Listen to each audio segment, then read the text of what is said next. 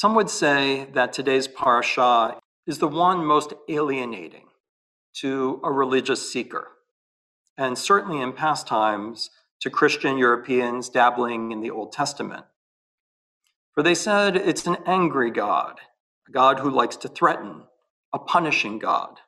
And thus, one of the most influential philosophers in history, Hegel, wrote that although Judaism is a religion of sublimity, the sublimity of God within it is inaccessible to normal people, and thus they needed God made flesh in a human to understand that God channels love and not merely the anger and punishment of the Old Testament.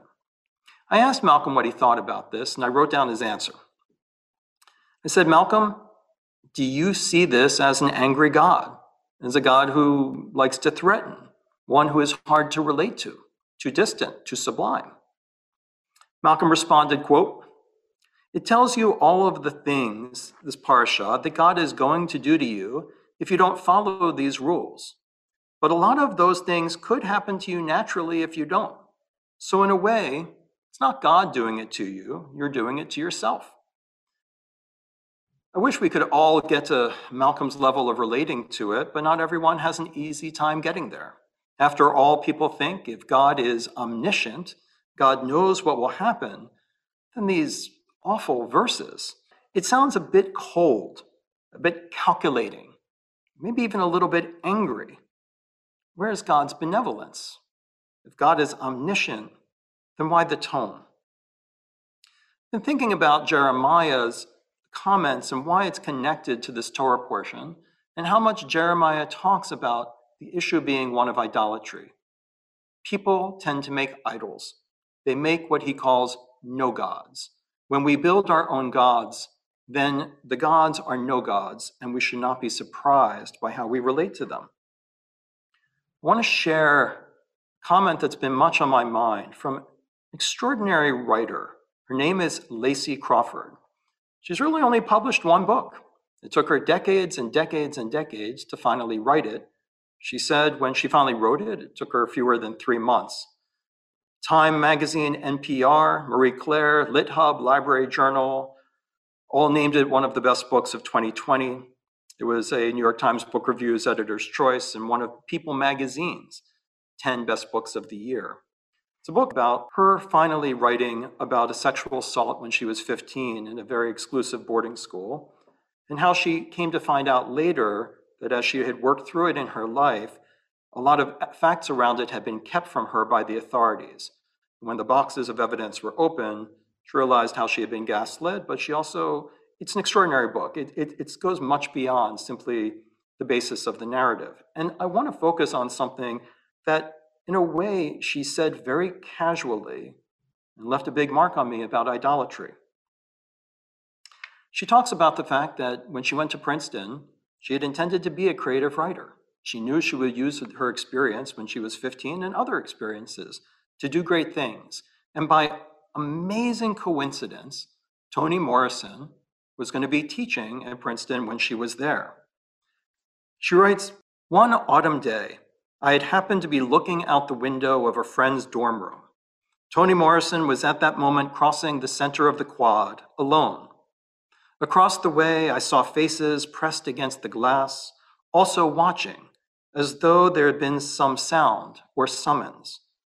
I still don't understand her gravity." Remember, gravity in Hebrew is kavod. "I still don't understand her gravity, but I want you to know that when Toni Morrison walked across campus, kids came to their windows to watch her go by."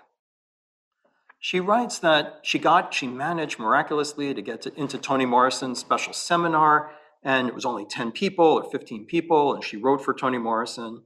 And she relates the following story, that on the door that was always closed to Toni Morrison's office, where she would go and look at the door, but it was always closed, was the following quotation from Mizuta Masahida, 1657 to 1723.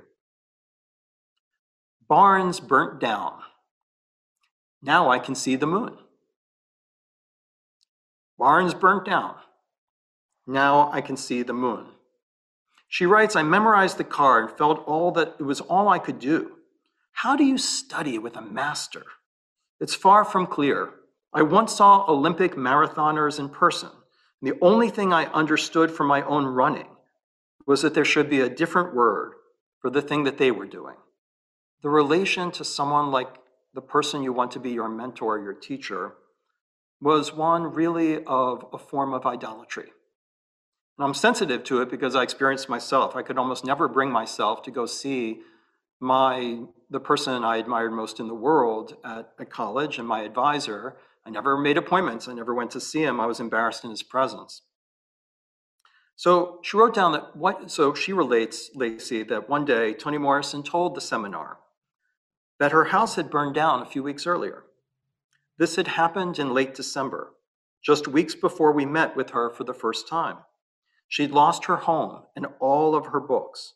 She told us her friends were sending her signed copies of all of their own works from all over the world. And wasn't that something? I sat up, prepared. Her house had burned down. I looked at her and I said out loud, but the poem, now you can see the moon. I still feel her silence. It scalds. A fool, I tried to explain. On your door, the poem on your door, you can see the moon. Toni Morrison looked at me and said, you. I waited. She should have had my head, and I would have surrendered it without protest. You. You are the only one who said it. But I couldn't have been the only other one who thought it.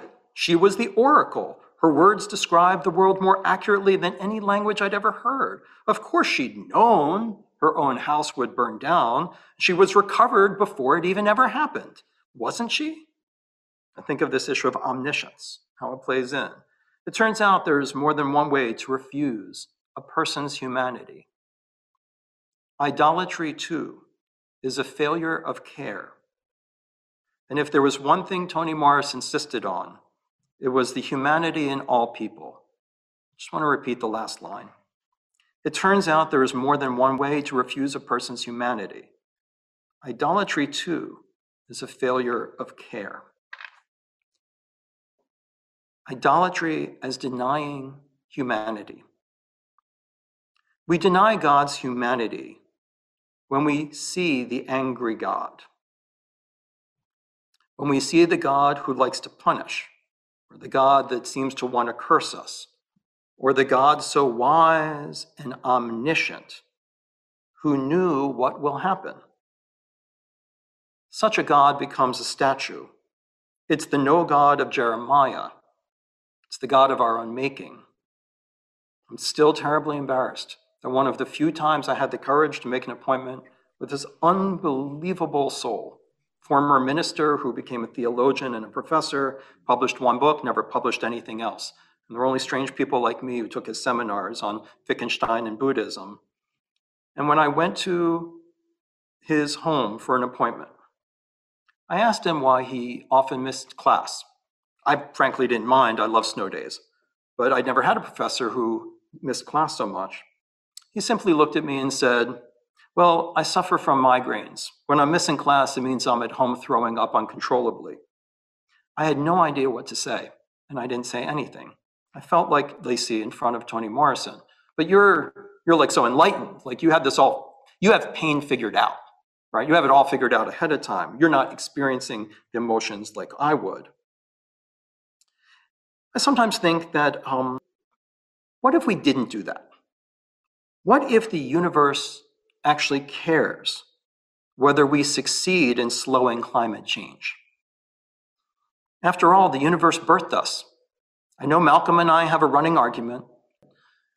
He told me that it is a mathematical certainty that there is sentient life elsewhere in the universe. And I admit that it's a possibility. I just don't admit that it's a certainty. And so I raised the question, what if there's nothing like us in the universe? Just what if? What if the universe actually cared that it birthed us, as the mystical rabbis known as the Kabbalists said, that the very existence of the bubble that produced space-time is, as the Kabbalists imagined it, a womb, that we are all connected to God through umbilical cords, and not just us, but every molecule, everything that exists in the universe.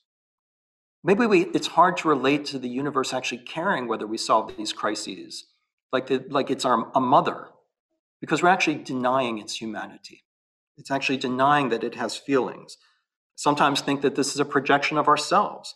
As my 8-year-old daughter Ziva told me the other day, when I was watching yet another video about how except for number ones and number twos, nothing is getting recycled, how fish are coming out of the ocean with not only plastic in their gullets, but even within the cells of their skin, she asked me to turn it off.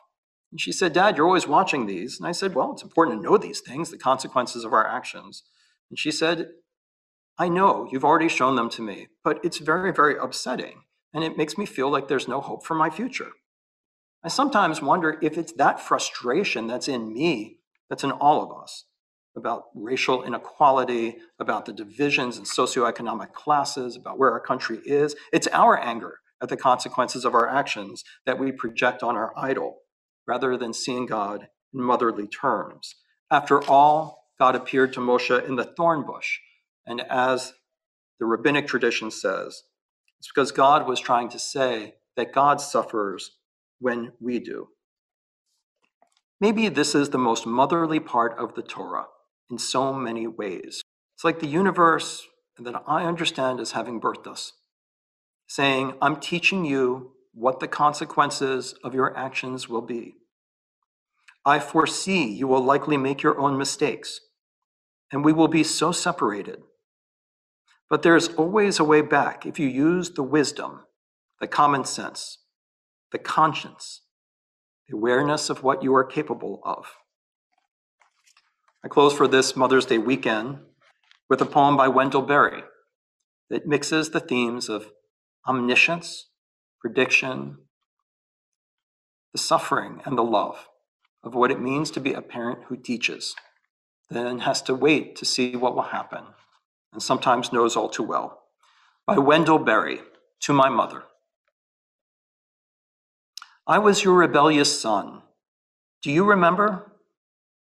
Sometimes I wonder if you do remember, so complete has your forgiveness been. So complete has your forgiveness been, I wonder sometimes if it did not precede my wrong.